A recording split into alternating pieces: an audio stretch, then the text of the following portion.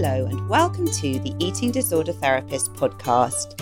This is a podcast to help you find peace with food and overcome disordered eating. And I'm Harriet Frew, aka the Eating Disorder Therapist, and I'm so excited to share with you all kinds of stories, tips, information and guest interviews to help you on your journey in finding peace with food.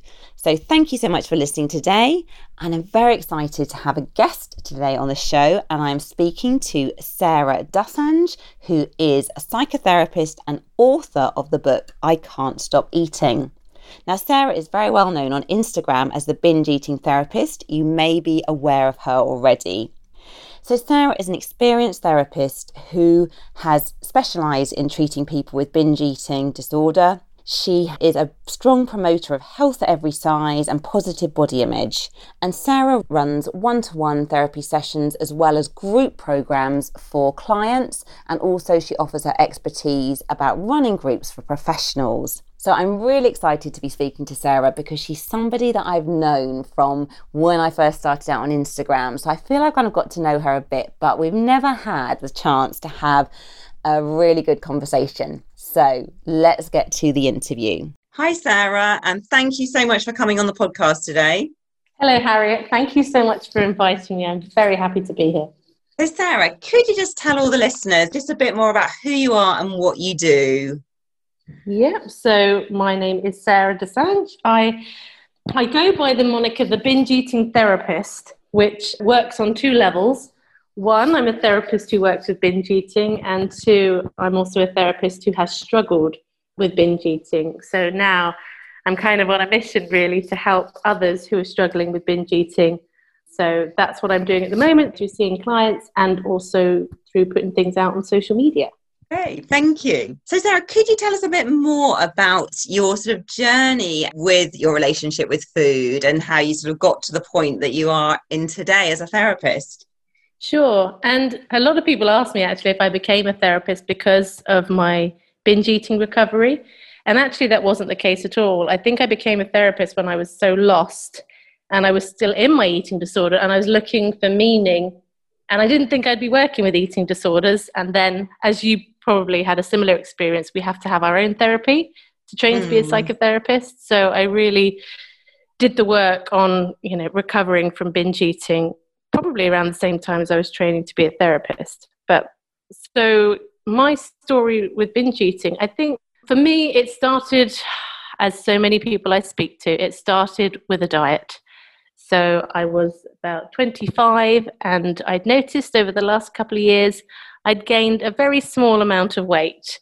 And so I decided to go on a diet and take the weight off. And I thought I was just being prudent. I was just being careful. I didn't think I was overweight. I just thought that I wanted to nip it in the bud while I could. So, and this is something I see a lot of people having similar experiences with, is that first diet you go on when you're committed to that first diet tends to be really easy. I don't know if you found that kind of with clients or people that you've worked with, but quite often the first diet seems to be easy. And then it's almost like something changes after that first diet and subsequent diets become harder and harder. So my first diet I went on, I only lost a couple of pounds and I was happy with that and I was going to just leave it.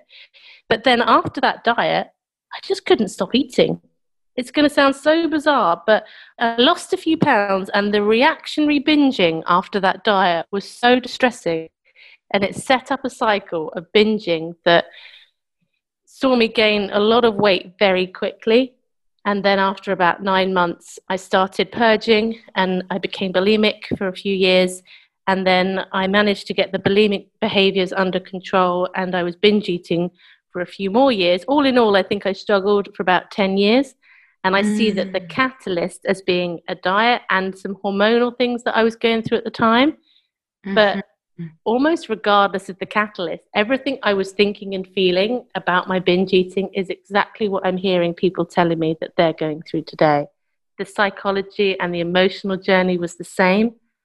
So sometimes the catalyst might be different, but there's so much similarity in what people are experiencing and thinking and feeling with this problem. So Sarah, can I just ask you as well, that first diet that you went on as well, was it, because it sounds like quite quickly you got into cycles of binging. So, and when you look back on that first diet, was it quite a sort of a harsh, extreme diet? Well, actually, it was one of these hypnosis things that you do that. So it wasn't even particularly prescribed rules. You just do a hypnosis and you're just supposed to eat when you're hungry and stop the minute you're not hungry. It was basically the hunger fullness diet. That was why I thought I was being so smart about it. And I felt like, at the time, I felt like I was mentally free. And then at the end of the diet, or at the end of this, I went on an all-inclusive holiday and I stopped listening to the hypnosis, gained weight during that holiday, the all-inclusive holiday. I couldn't stop eating, but I wasn't worried about it at the time because I thought, that's okay. I'll just do the hypnosis thing when I get back. But it just didn't seem to work after that. It was like a switch flipped in my brain and it was so sudden. And then I started to get scared over the next few weeks when it was just getting worse and worse. Yeah, no, so interesting, isn't it? And I think it's just so interesting how even just like one diet can so disrupt our relationship with food. And we almost want to kind of, it's impossible to almost get back to the other side of the river almost, isn't it? Once you've experienced dieting, it does just kind of change your whole mindset around food. And you might want to go back to just feeling quite relaxed, but it's very, very hard to do that, isn't it? Exactly that. And I liken it actually to, now I've never done cocaine, but apparently the first time you do cocaine, that initial high you get, you never reach again with subsequent use. So people are constantly chasing that first high. And I think it might be a bit like that with the dieting. So it took me years to accept that it sounds like strange wording, but that I couldn't diet because every time I tried to, it was such a problem for me. Because of that first time when I managed to, I kept using that as evidence. I should be able to. And that just causes the spiral of feeling like you are repeatedly failing over and over again. Yeah, and I think it's so true, isn't it? I think so many people describe that almost kind of honeymoon period of the first diet. And then I think you almost do become a bit addicted, don't you, just to trying to get that feeling back. And you feel very seduced by the promises of that early diet, I guess, and those feelings that you had in the very beginning, even though I guess they're just not sustainable. Well, exactly that. And it's reinforced by everybody around you, right? Because you lose a little bit of weight and everybody's telling you how amazing you look. So that is just contributing to this high that you've got from feeling like you're so in control. You've mastered what everybody else is struggling to do. It's so true. So Sarah, as well, when you look back, 'cause I know we just were talking just off before we came on the podcast, and you were sort of saying that in a way before you went on that first diet, you didn't think you didn't have any issues with food. You had a relaxed relationship with food. It wasn't really an issue. Do you think when you look back, did you have any issues with kind of low self-esteem or anything that may have made you a little bit more vulnerable, that when you started dieting, it could have gone in a sort of unhealthy direction? Yeah, I definitely think like my psychology made me quite vulnerable to it. My natural temperament is to be very black and white, all or nothing with my thinking. And I think that was a big part of it as well. So it's that swing between I have to do this brilliantly or I'm doing it terribly.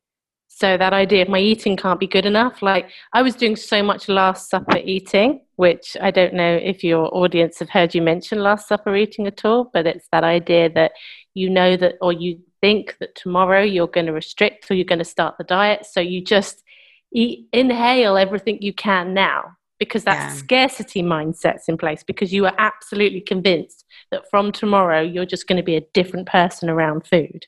And that, I think, that psychology was very me, and that hooked in with me with the whole dieting thing, I think.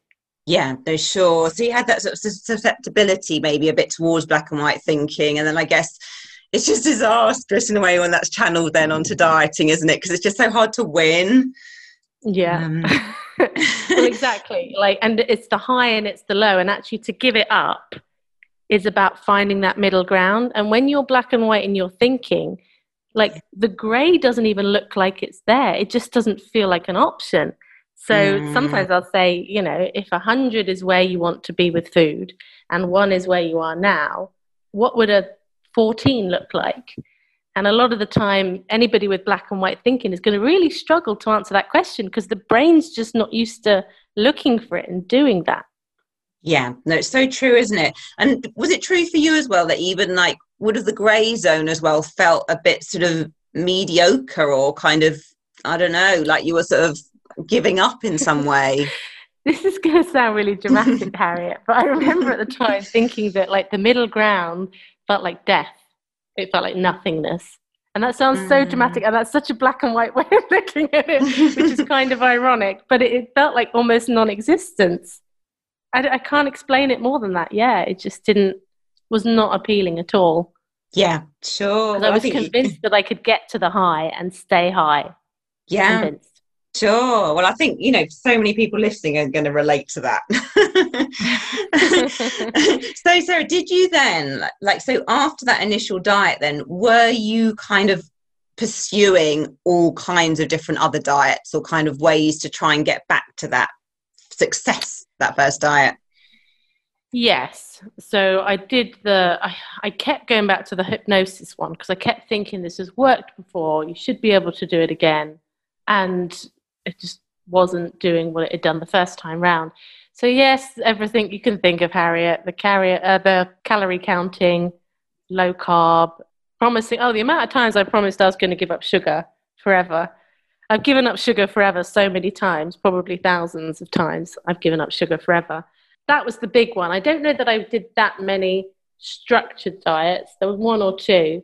But on the whole, it was more a case of just telling myself that tomorrow I was going to eat this way. And in my mind, this way, looking at it now, was pretty restrictive. Because it was all about trying to make up. And when we feel guilty about our eating, guilt kind of calls for atonement. So we think we have to correct. And when the correcting normally means trying to plan restriction, which is actually overcorrecting, and then you just end up swinging backwards and forwards. Yeah, it's just a horrible cycle, isn't it?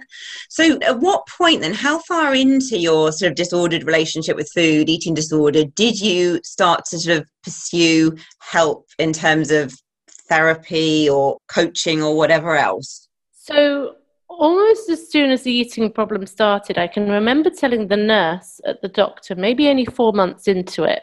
And I remember her weighing me, and because I had gained weight, but I was still medically in the normal range of BMI. I remember her saying to me, "Oh, well, your weight's okay, and come back to us if it goes up," was what she said. So that was my first experience. After that, when it got worse, I saw a CBT therapist. I had 7 or 8 sessions with her. I did everything I was told to the letter, and it didn't change or improve. And I remember her saying to me, "Look, you're eating your 3 meals a day and your 3 snacks. You shouldn't still be binging." So I just felt worse about myself. I felt like a complete failure. And on the 6th or 7th session, when I left the office, she said to me, "Sarah, I really want you to try this week." And I can remember feeling humiliated because I felt like I was trying so hard. And it was just not a good experience. Then when I started purging and I had a diagnosis of bulimia, I went back to the doctors for help with that. And I saw a psychologist for a couple of sessions. And that was helpful from an educational standpoint. It really helped me understand a few things, but didn't make a difference to my behavior.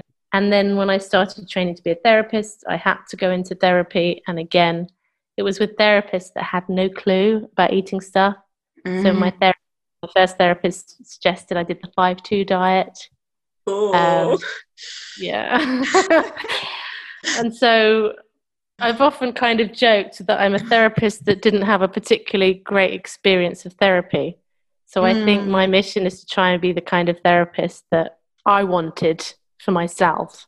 Yeah. So I feel like, and I don't know if this is necessarily fair, but I feel like a lot of my recovery was kind of self-recovery.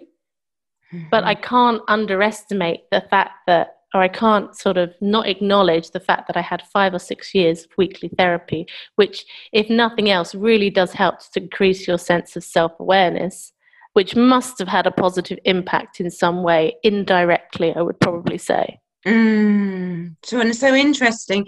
So Sarah, as well, when you look back to the CBT therapy as well, was that specialist eating disorder CBT or was it more general CBT? No, the CBT was by a woman who had recovered from binge eating herself. So it was a private CBT therapist who advertised herself as working with binge eating. So this was her speciality. Okay. And what do you think then as well, when you look back to that as well, because I know as well, CBT is there's so much research done on it and it's promoted a lot as the treatment for binge eating disorder. But, we know it only really is effective for about 40% of people. But when you look back on that now with your sort of wisdom and having made a recovery, what do you think was missing from that? Or was it about timing? Or what do you make of that now looking back? I think one of the challenges around CBT for binge eating is that CBT is a very rational approach, and I don't think binge eating is a very rational problem. Food has so much meaning, and it goes back so far in terms of emotions, even as far as like a baby cries. What's one of the first things you do? You try and feed the baby, right? When kids are distressed, they're often offered food as comfort.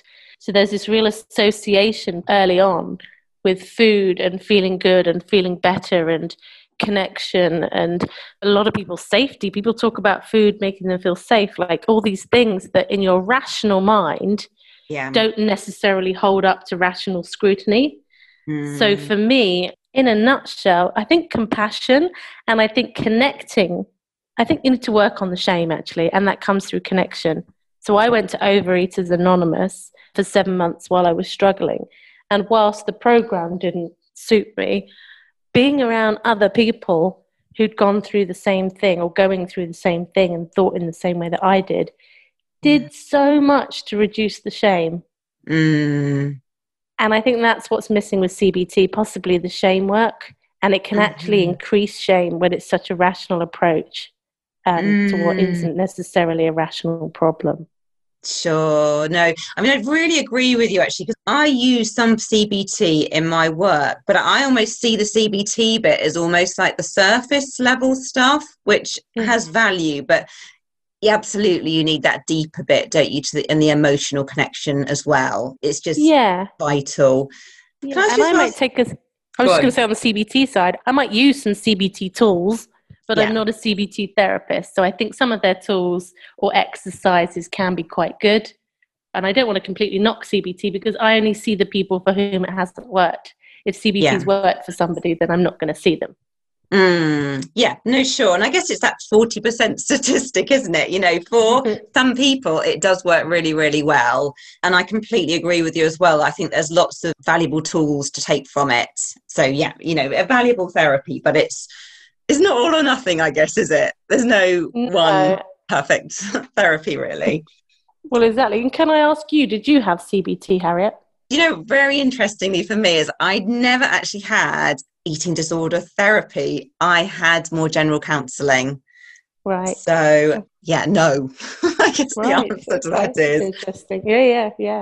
Absolutely. So can I ask you, Sarah, like in terms of like just talking then about sort of the deeper stuff and looking at emotions and early relationship with food. So is that something as well, do you think, as part of your own recovery, was it quite important to go back and look at some of your kind of earlier life experiences? And I guess one's not always necessarily related to food, but other things that may have happened over the years. Well, it's the idea, I think, that the way you do one thing is the way you do everything.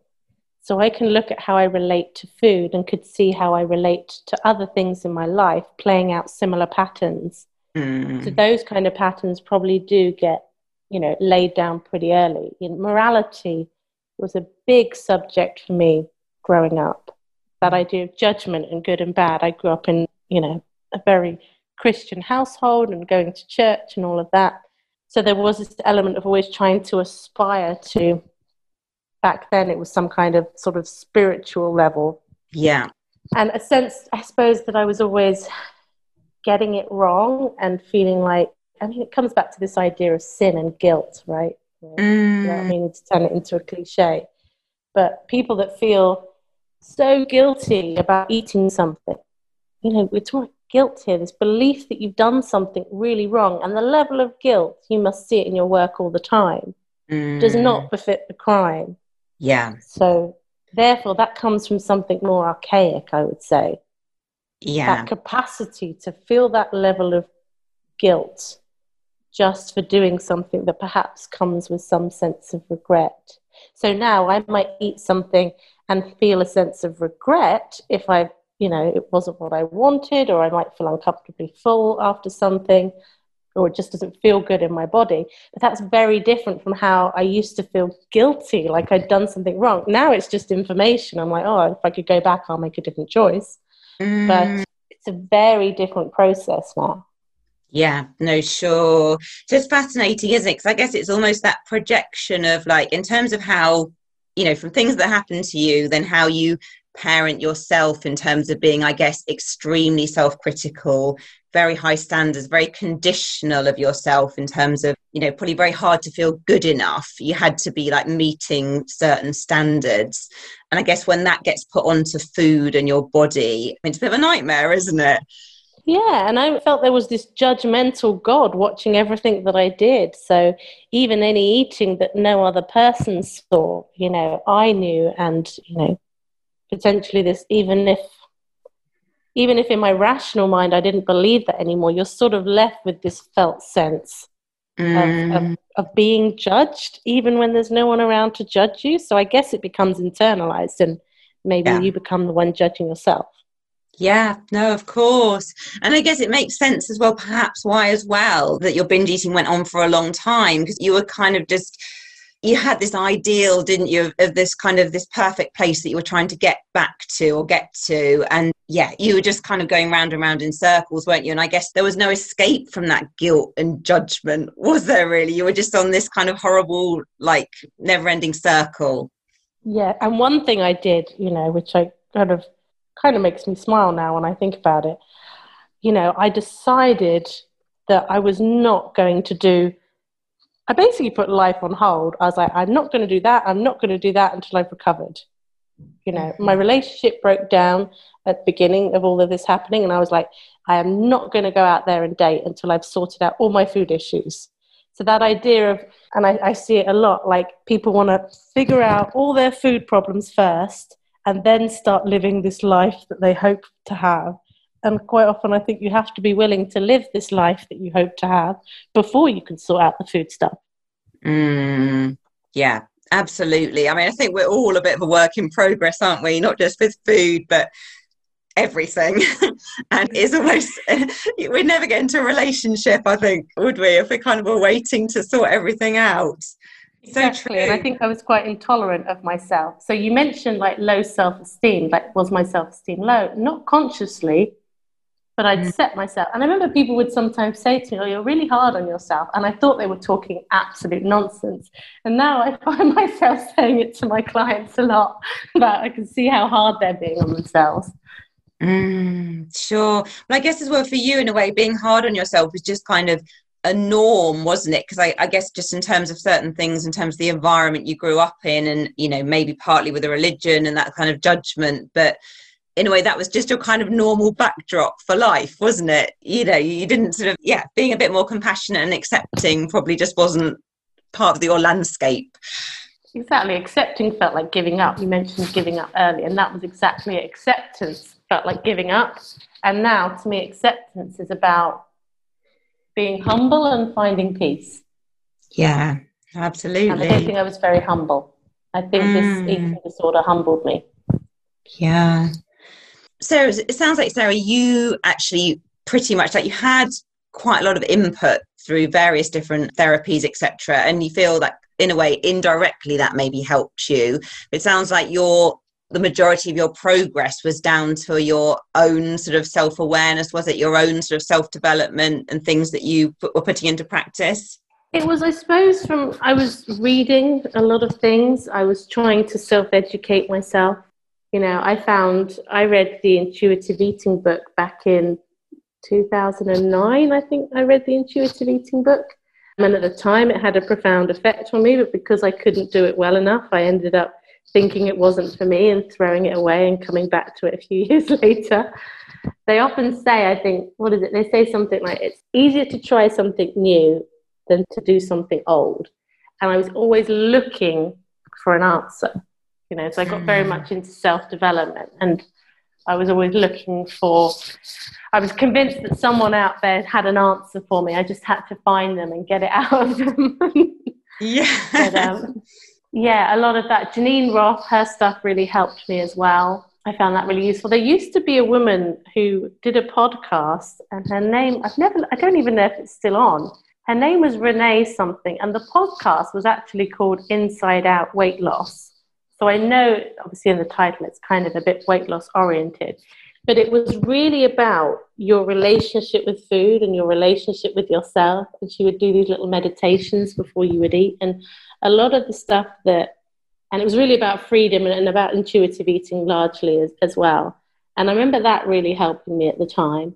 There was lots of little pieces. As I mentioned, OA helped a little bit as well. And it all just kind of gradually came together. And I think one of the last pieces was actually the letting go of the weight loss, the desire to lose weight. Yeah. You know? And that for me is something I have to regularly do because I'm human, and sometimes, you know, old thoughts come back, but I just keep letting it go.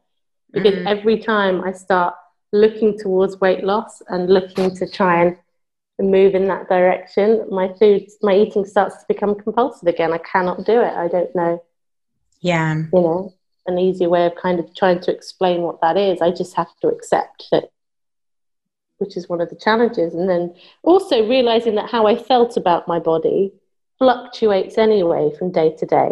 So getting to a point where I'm like, actually, it's not my body that's the problem. It's how I think and feel about my body. That realization was really important part of my recovery as well. And learning to spend time with myself, because I was somebody like, say before all this eating stuff, I was somebody who was constantly on the go, distracting, socializing.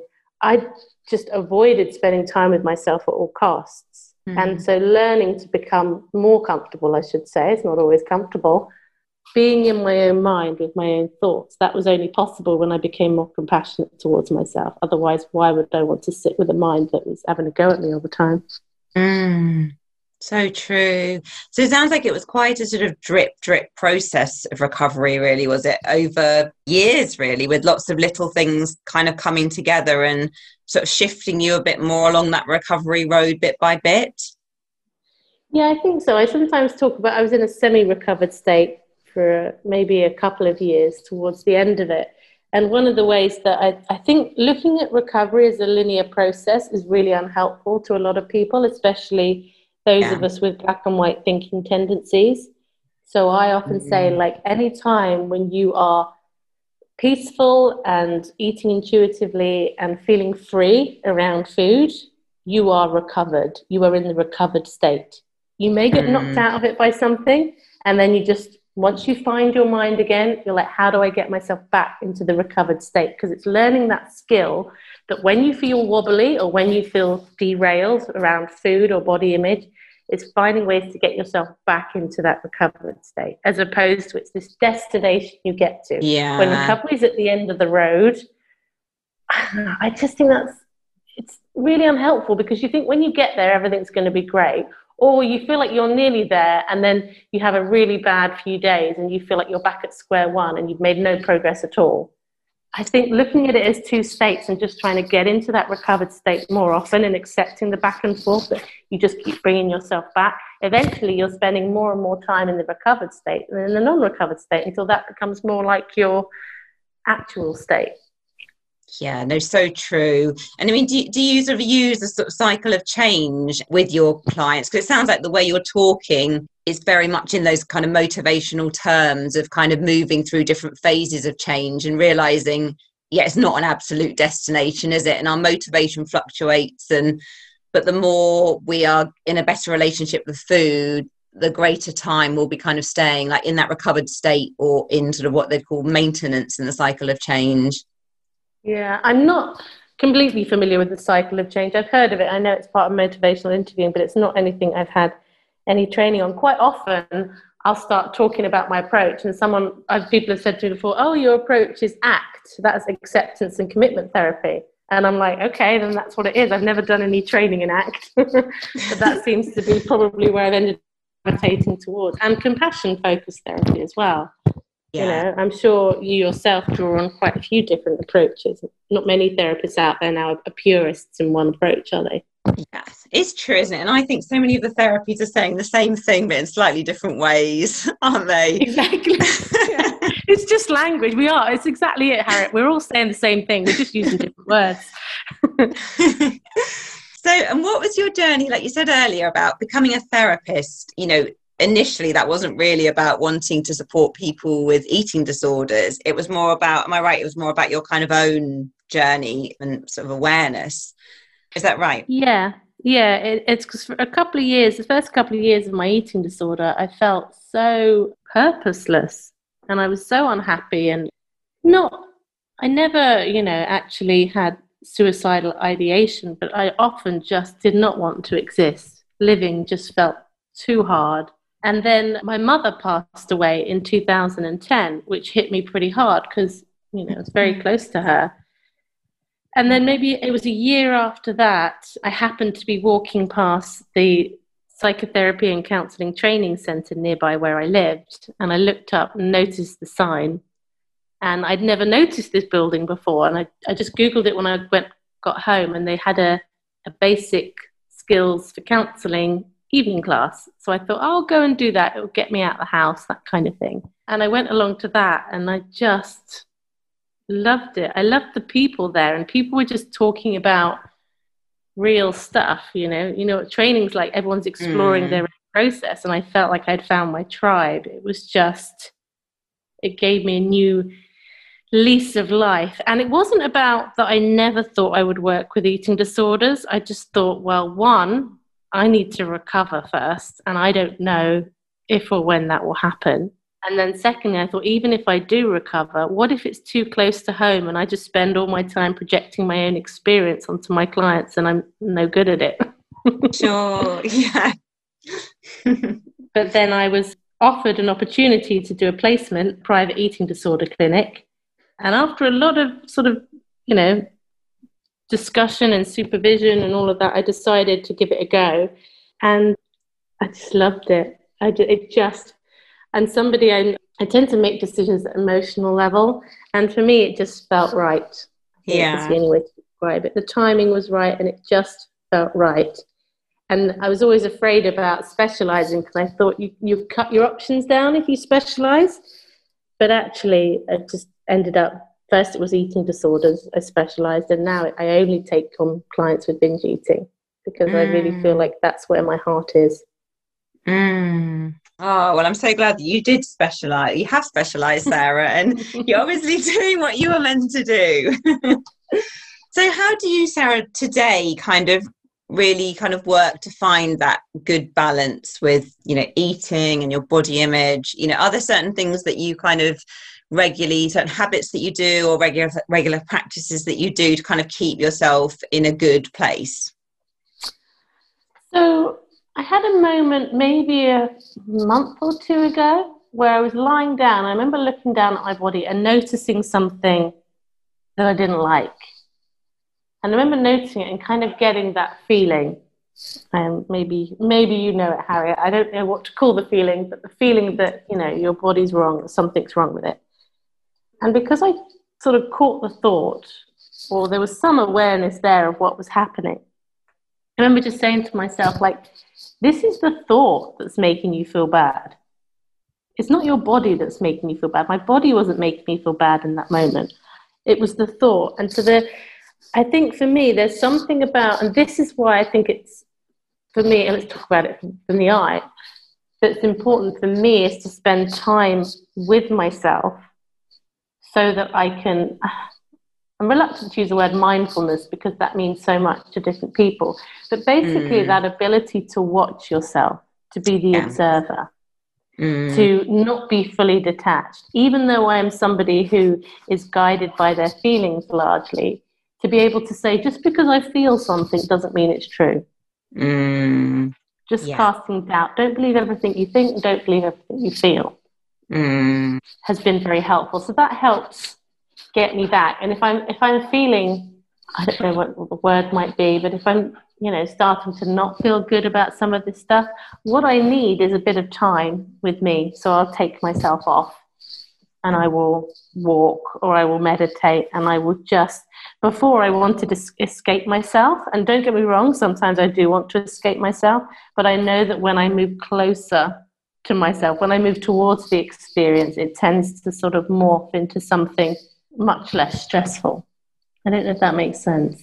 I think it makes a lot of sense. I think it's something that's so often overlooked by so many of us, isn't it? I think in our overpacked kind of busy lives, but actually, yeah, taking that sort of time back for yourself and just having time with your thoughts, it's just very grounding, isn't it? And it enables you to reflect and have insight and perspective. I mean, I know for myself, I'm quite a sensitive person, and I'm quite an introvert, and if I'm around other people too much, I really feel that need to kind of ground myself to almost know how I feel about things again, and it's just, it's a very important part of my own self-care, having that time out, having time for reflection and for thinking. So it makes a lot of sense. Yeah. And it's tough because, I mean, you're a busy woman, you work, you have a family to look after, and all sorts of things like that. And I think sometimes our lives are sort of set up as one long distraction, aren't they? So for some people, I think finding that time, but even if it's just a few minutes, even if it's just 5 minutes and having a mindful cup of tea, for me, it's about an intention to check in with myself and just see what's there. Yeah. And I love a good cry. I find it so cathartic. It's almost cleansing. So in a way, I can remember when I was really binge eating, I couldn't cry. The only time I could cry was in therapy, and I used to just cry for 50 minutes sometimes. It was like, but on my own, I would feel like I wanted to cry, and I couldn't, because there's that deadened feeling that you get when you're so full up with food that by the time you've eaten and you've realized that what might have helped was to let this feeling out, you can't. You've already shoved it down, and now you're stuck with this feeling squirming in you, and you're full up with food and beating yourself up, and it's just, it's quite hard to reconnect from that state. Yeah, no, very true. And I think what you're saying as well, just is setting the intention, isn't it? And having a bit of time. And I know for myself, I sometimes just up before everybody else to have a bit of time before you're bombarded with the demands of the day. And it's just prioritizing that in, isn't it? Almost as like, I know for me now, that's just become an essential part of my well-being, having that time in. And I think often we just don't realize how important that is, do we? Might prioritize other things, but we don't prioritize that real necessity, really, just to have some time alone for reflection. Yeah. And I think people that struggle with food really do struggle to prioritize themselves. I sometimes think of eating, it's a way of really internalizing your pain as opposed to externalizing it. So some people, when they're in pain, emotional pain or whatever, they lash out at people, they externalize and they push their pain outwards, and everyone else has to deal with it. And I think people, particularly people that eat emotionally, it's almost like they are pushing their pain back in them to maybe even protect those around them. So a lot of people I've found who struggle with binge eating, they tend to be the caretakers, the obligers, the people that put other people first. And that, I think, is often a challenge for many people when it comes to recovery, because that's part of recovery for a lot of people. Yeah, absolutely. And it makes me think a bit of compassion-focused therapy, and just when people with eating disorders often spending so much time in either sort of fight-flight place or striving and taking care of others, and not enough in that self-soothe place, which is such an important part, isn't it, of the whole picture? Yeah, we're trying to look after ourselves in the way that we know how, right? Yes. Yeah, absolutely. So, Sarah, I'll ask you now 3 quick fire questions, okay? So what would be your last supper 3-course meal? Oh, I would probably go for, there's this great restaurant in Tenerife that does this tuna tartare salad, which is with sesame. It's absolutely delicious. It's a restaurant called Old Fashioned 1986. That would be my starter, would be tuna tartare from there. My main course would probably be shepherd's pie, but according to my mum's recipe, with some vegetables. And my dessert would be probably a fruit crumble and custard. Oh, lovely. Yeah. Sounds delicious. Good hearty food, yeah.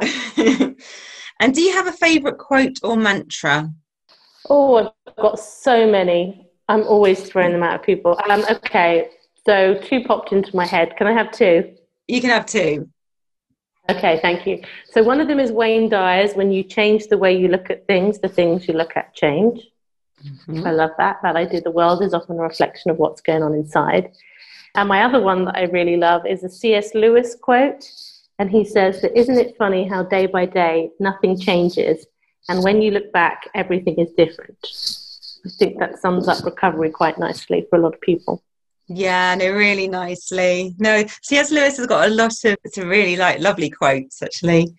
Yeah, that one I often think of. It always pops into my head. I love it. And can you tell us something about you that may surprise us?